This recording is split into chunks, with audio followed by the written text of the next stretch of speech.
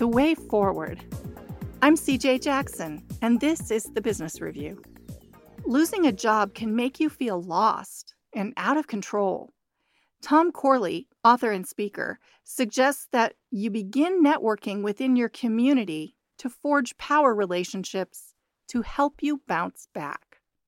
So one of the things that I talk a lot about in my research is about building these power relationships. These are relationships that are door openers, they're influencers. You can find them on the boards of nonprofits.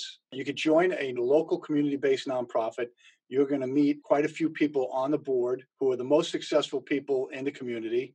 That gives you the ability to build relationships with these successful people, and they can become door openers for you.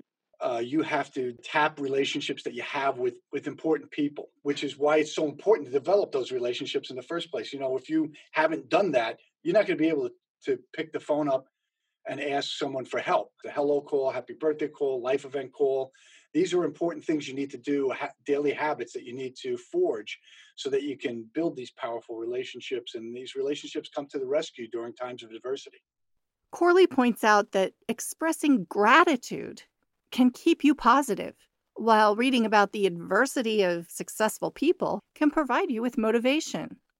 Start reading books about people, successful people that are in your industry, maybe biographies. Read these books and learn from the best what they did to succeed and overcome adversity. What kind of relationships did they build? Who did they build the relationships with? Business Review is a production of Livingston and McKay and the Hankamer School of Business at Baylor University.